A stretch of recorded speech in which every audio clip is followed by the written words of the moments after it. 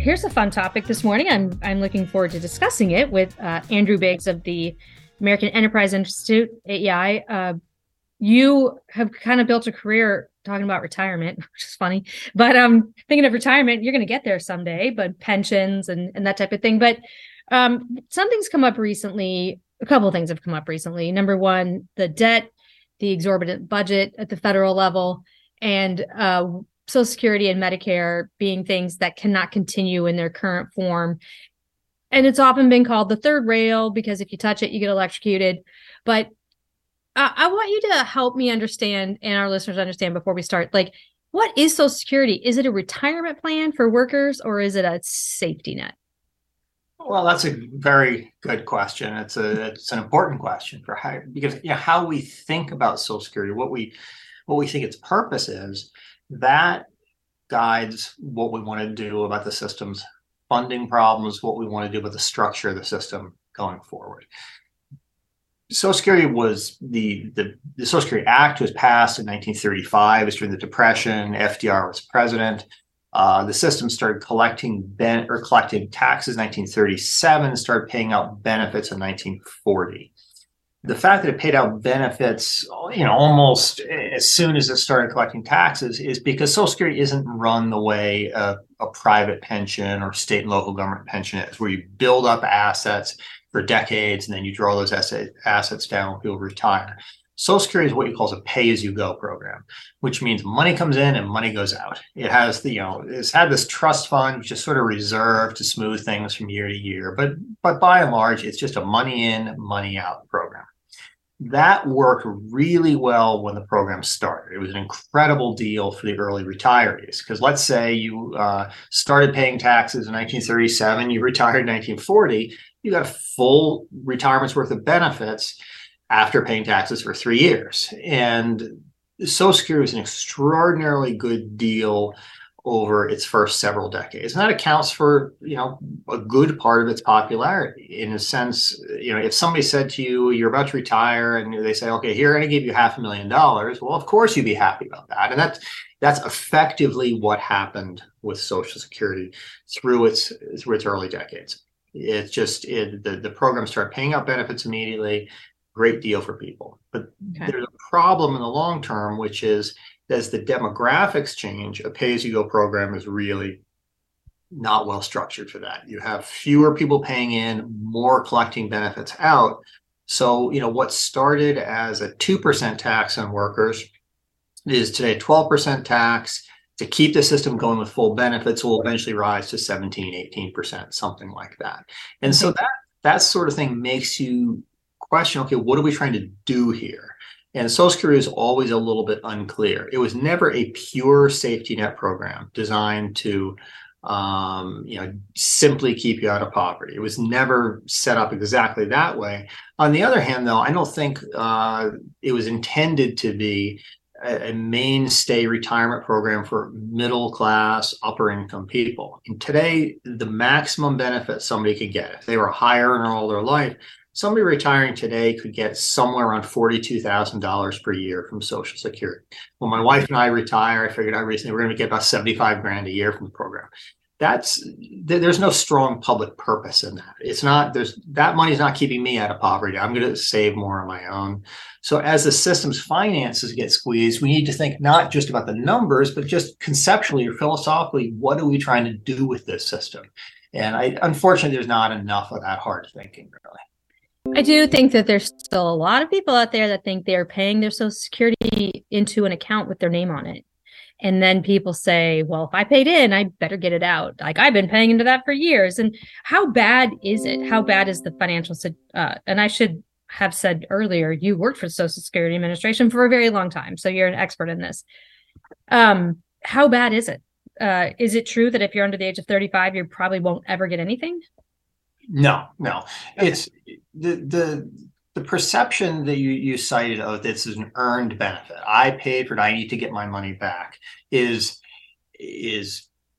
not true, but it's incredibly strong, and that guides how politicians think about this. It's one thing if we say we're providing kind of a welfare benefit to keep you out of poverty, and we're going to adjust those benefits over time based on affordability or whatever. That people view that kind of program in one way. If they view it in terms of personal desert, I paid this, that money has been saved for me, I need to get it back, they resist changes in a much more emotionally charged way than they otherwise would have. And people have been told over the years, they're continuing to be told this is an earned benefit. You get, it's not a welfare benefit. You get it by virtue of working to qualify to work 10 years. Then it's based on what your earnings are. You pay taxes in those earnings. So people have this feeling that there's that money sitting there waiting for them.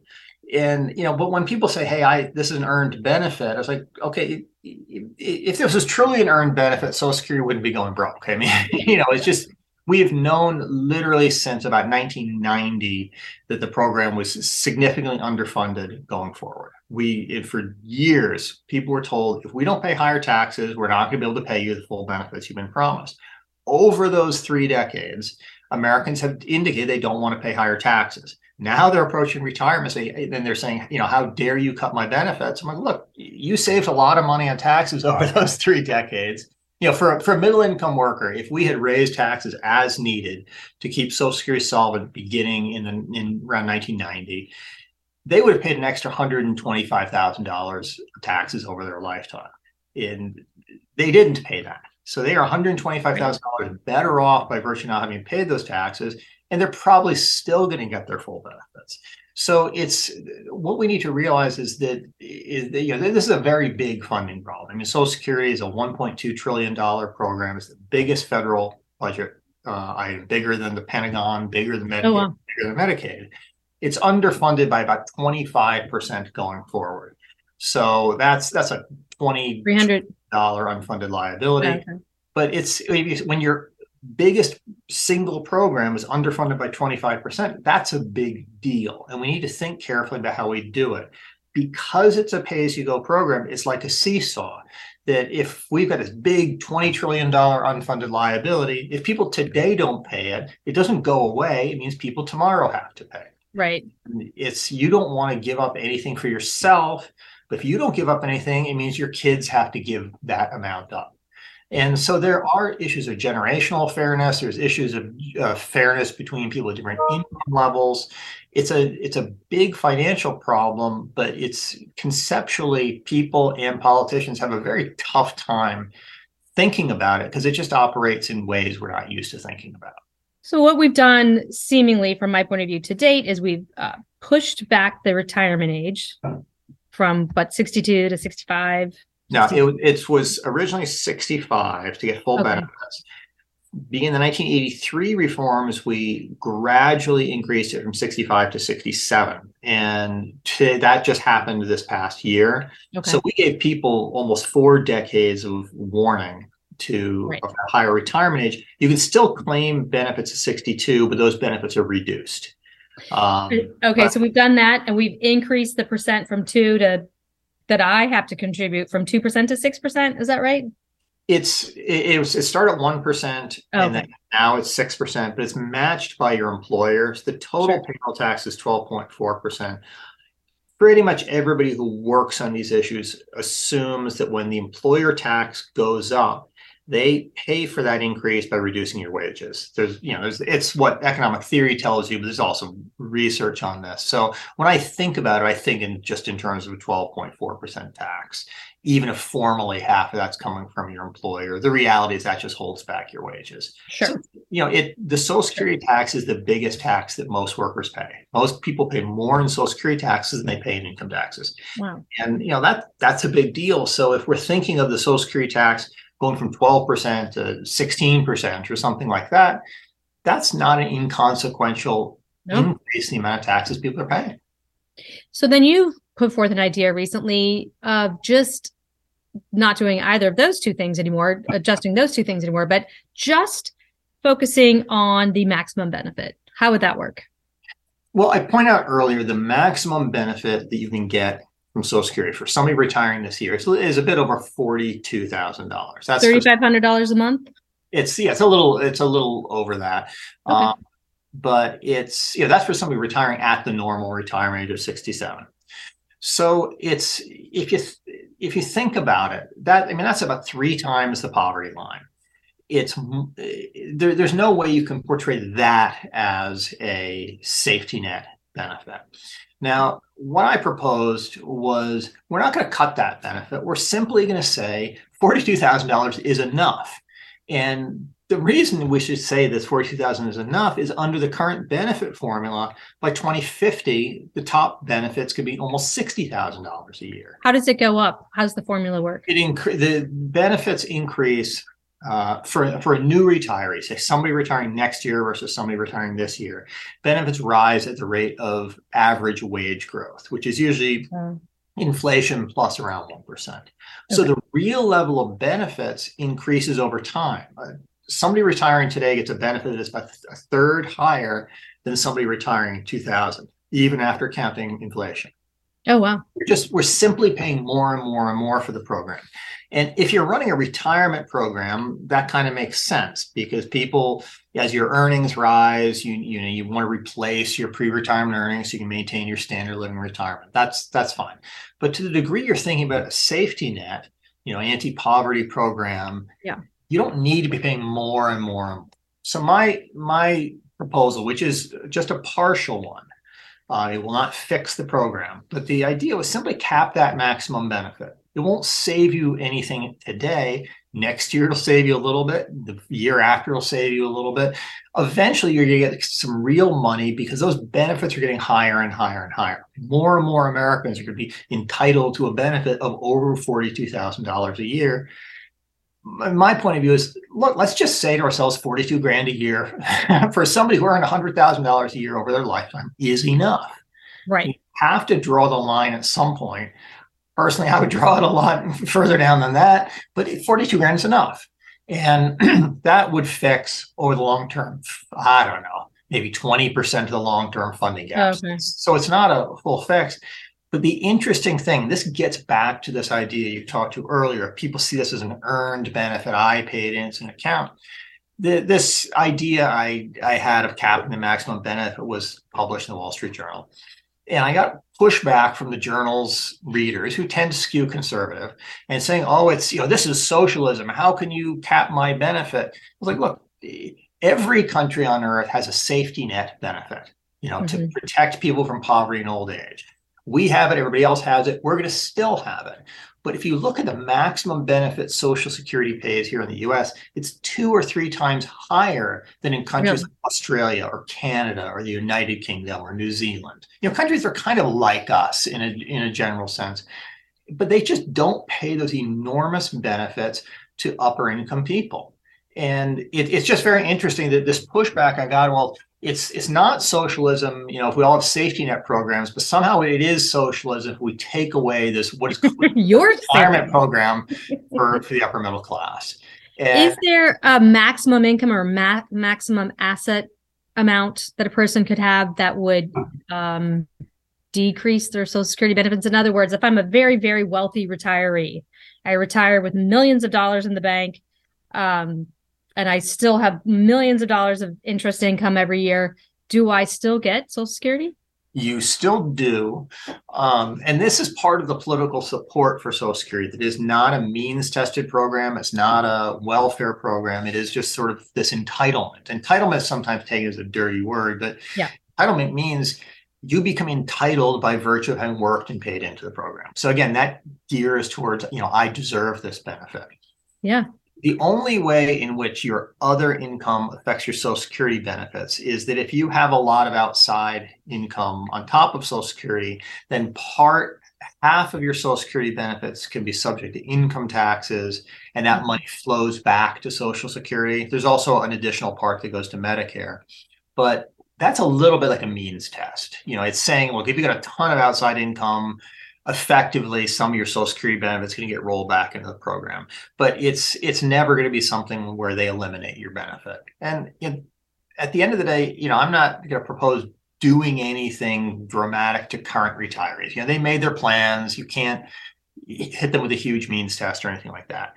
But if you look at a country like Australia, they have a very strong sort of anti-poverty benefit paid for by their government. It's paid out of income taxes, but that is means tested. And they make sure everybody's signed up for a retirement plan at work. And if things go wrong, the government is there for you. But over time, most people are not going to need that government benefit because they're all saving for retirement on the job. Now, this strikes me as something that's both effective. It eliminates poverty in old age. It's economically efficient and all that, but it's also something that's inexpensive. Yeah. And yet, if you propose something like that here in the U.S., it's, people go bananas. But it really is.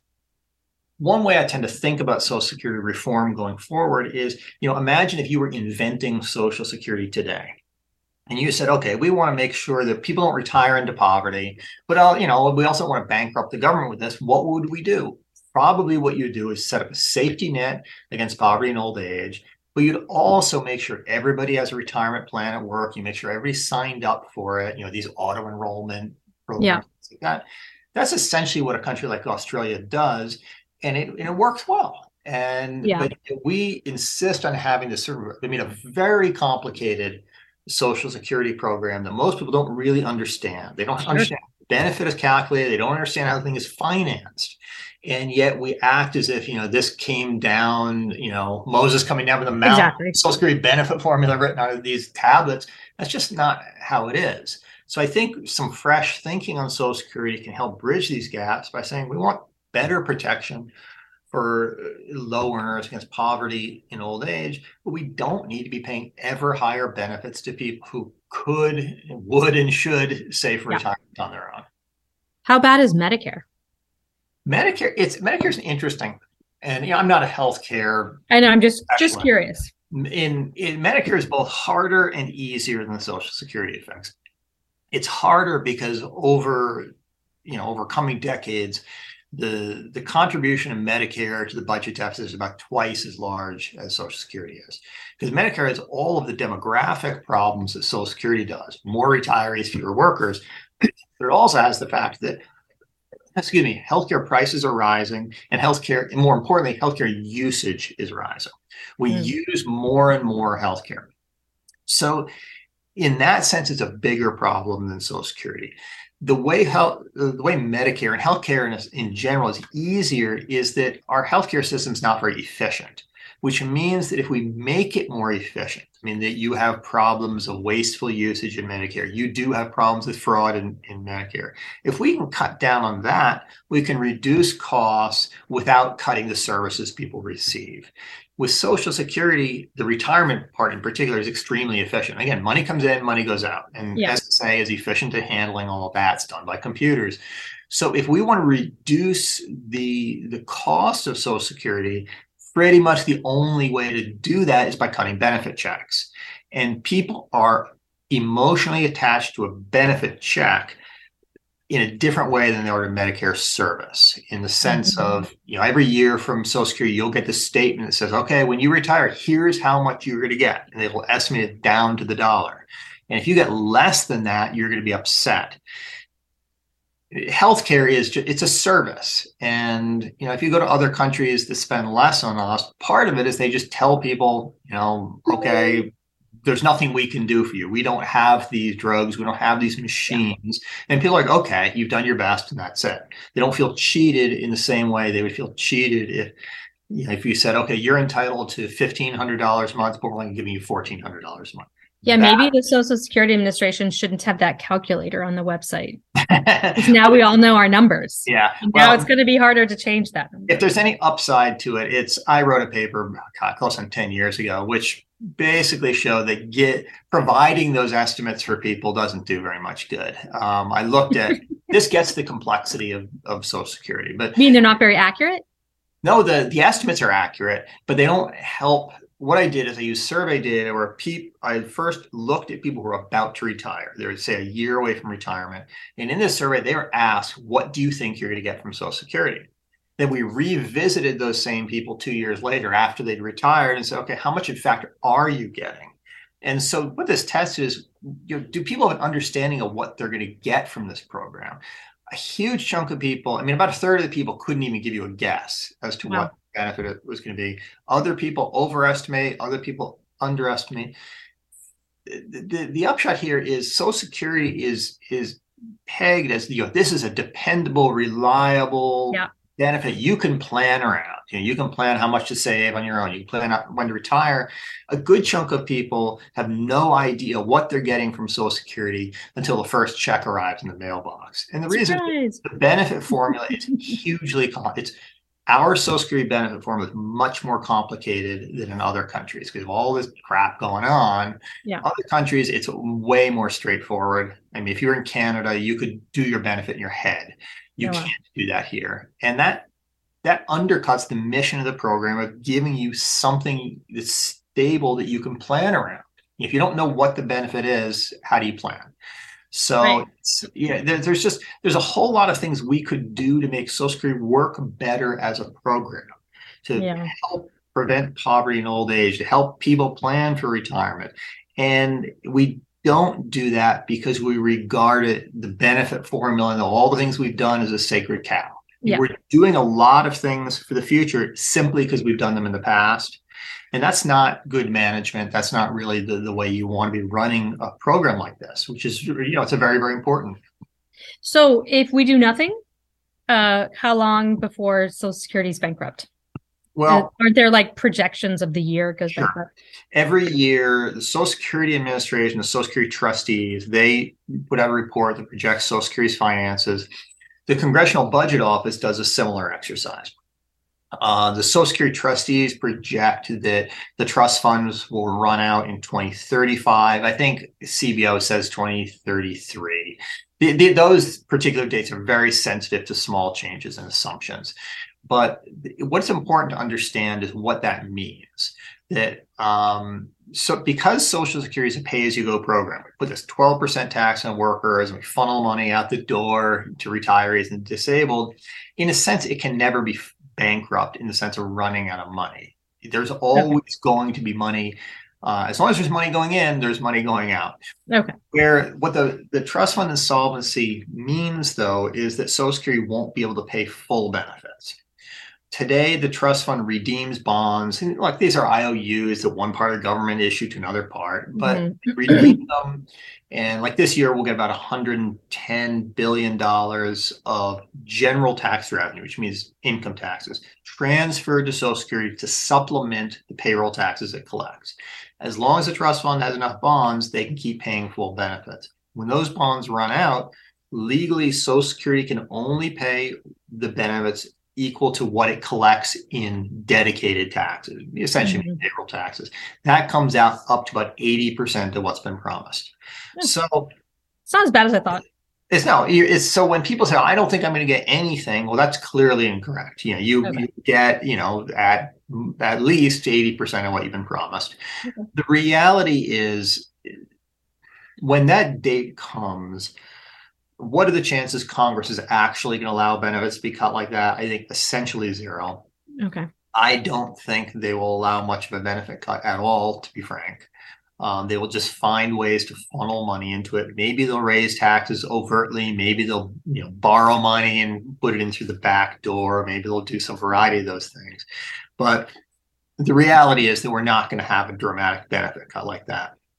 But what's going to happen is we're going to go on autopilot, spending more and more and more in this program, which means less and less and less for all the other things you want government to do. If you're a conservative and you say, I want low taxes, well, you're not going to get that as if Social Security, Medicare, and the rest are just driving costs upward. At the same time, though, a lot of progressives, Bernie Sanders, even the president to some degree, are saying we need to fix Social Security by dramatically raising taxes on high-income Americans. Okay, fine, go and do that. But that means you can't dramatically raise taxes on the same Americans to pay for, universal health care or Green New Deal or free college for everybody. A dollar can only be spent once. So even if the left and the right differ on what we want those dollars to do, conservatives like tax cuts, liberals who like spending, the question still resonates of, do we need to be taxing more and more and more to pay higher and higher benefits, much of which goes to higher income Americans? Yeah. Bernie Sanders. Go ahead. What do you think are the political prospects for your idea of capping the maximum benefits? I saw Paul Ryan was in the news the other day saying that we're going to have to do something, but is it still a third rail? Like, is it still, political death to consider in any way capping Social Security benefits? It's a tough political lift. And I'll illustrate it in the following way. There's groups of liberal progressive lawmakers in the House, and they've proposed a plan that would keep Social Security solvent entirely by raising taxes. Those lawmakers have no real fear of losing re-election to a Republican. They're from safe districts and all that. That plan has never come up for a vote in the House, even when they controlled it, because they know their leadership knows those tax increases are unpopular. Similarly, you have a whole group of conservative House members, the Republican Study Committee. They have a plan to fix Social Security entirely by cutting benefits. That's not going to go anywhere either. But again, they can say it because they're not going to lose re-election. Okay. People who are interested in getting elected think President Biden, think former President Trump, who are both running for re-election. What they have done is they have promised Americans, we're never going to cut your benefits, not a penny of benefit cuts. But if you look at their actual plans of how they're going to make that happen, they don't have a plan to do it. President Biden's proposal for Social Security to extend the trust fund by maybe 5 years. It's not nearly enough. The plan is not enough to fulfill the promise. Former President Trump says we're going to fund Social Security income taxes. That's going to fix the problem. That means a 60% increase in your income tax revenues. He hasn't talked at all about that. Again, the plan is not enough to meet the promise. This gets at the politics of it, where it's just the median voter is selfish. They, as I said before, by delaying Social Security, people today benefit. They save on taxes. They forego benefit cuts. We put the cost in our kids. A lot of people think that way. And so it's a real tough thing to win an election with a Social Security plan that really fixes the problem. But what you need is you just need leadership, say from the president, to take those two sides, those conservatives in the House, those progressives in the House, put them together, say, look, I need you guys to come to some sort of agreement on this. And you're both going to hate it, but guess what? We got to fix the problem.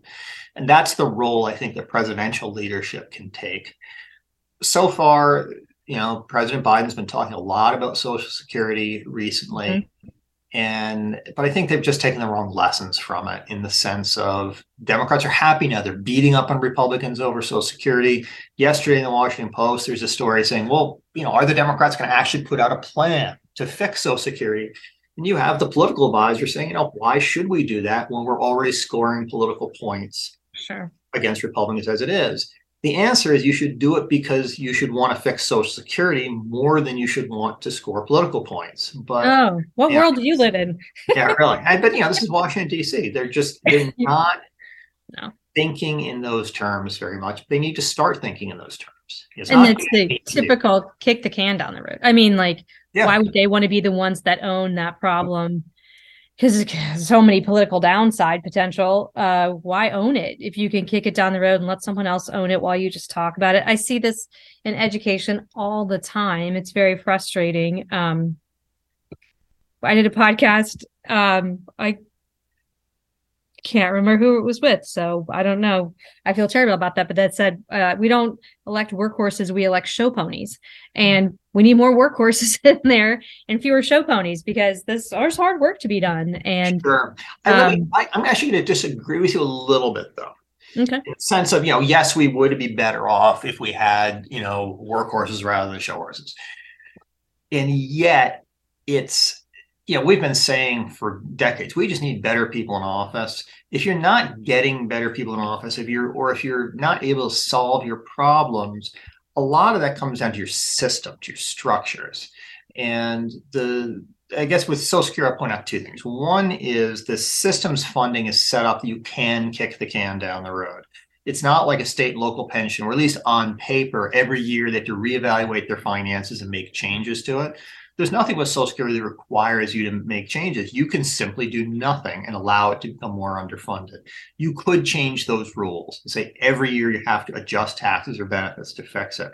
Yeah. But second, the interesting thing is that, if you look at other countries, they all have these same sorts of programs. They all have the same demographic issues of aging populations that we do, and yet they don't go 40 years without fixing their programs. They revisit usually every 10 years or so, and they've gotten on top of these problems. One of the issues that we face is the way our government is structured. If you live in a parliamentary democracy, Britain or Australia, if a party wins an election, they get the power, they can do more or less what they want. Then, 4 or 5 years later, if it doesn't work out, they lose. To fix Social Security here, you need to pass the House, that simple majority. You need to get essentially 60 votes in the Senate, which almost nobody's capable of doing. Then you need to get the president to sign off. There's just a lot of hurdles you have to get over to make anything happen. And that system, I think, probably worked well when we wanted to hamstring the government. We didn't want the government doing very many things. But today, when the government is running these massive programs in which it can kick the can down the road and eventually push us towards a fiscal crisis, you have to make it easier to fix them. So people talk about bipartisan commissions with expedited consideration in Congress. That is just an admission that our current system is not up to managing these programs. So it's constitutional reform. Well, but this stuff can be done. They can set things up through their own procedures if they want to. But the point is, these are the major things that the government does today. If you take entitlements, that's over half of government spending. So if you admit you can't manage your entitlement programs, that's like McDonald's saying, "Hey, we don't know how to cook hamburgers. Let's find somebody else to do it for us." I mean, this is what government does. And it's just very disappointing for a whole range of reasons that the federal government has been such a poor steward of these programs, which are so important to people. Yeah, that is a bummer. All right. Well, on that happy note, I love the ideas. I feel like something's going to be done, but I appreciate you at least explaining it to us in a way that we can all understand, because I just don't think there's widespread understanding of what Social Security is. So if we can just make that little speck of improvement, that would be something. Well, I appreciate it. And any little bit of understanding we can spread around, that helps, because it's lot of it is these misunderstandings that make it so tough to fix the system. That's right. All right. Well, thanks a bunch. I really appreciate you joining us. I appreciate it.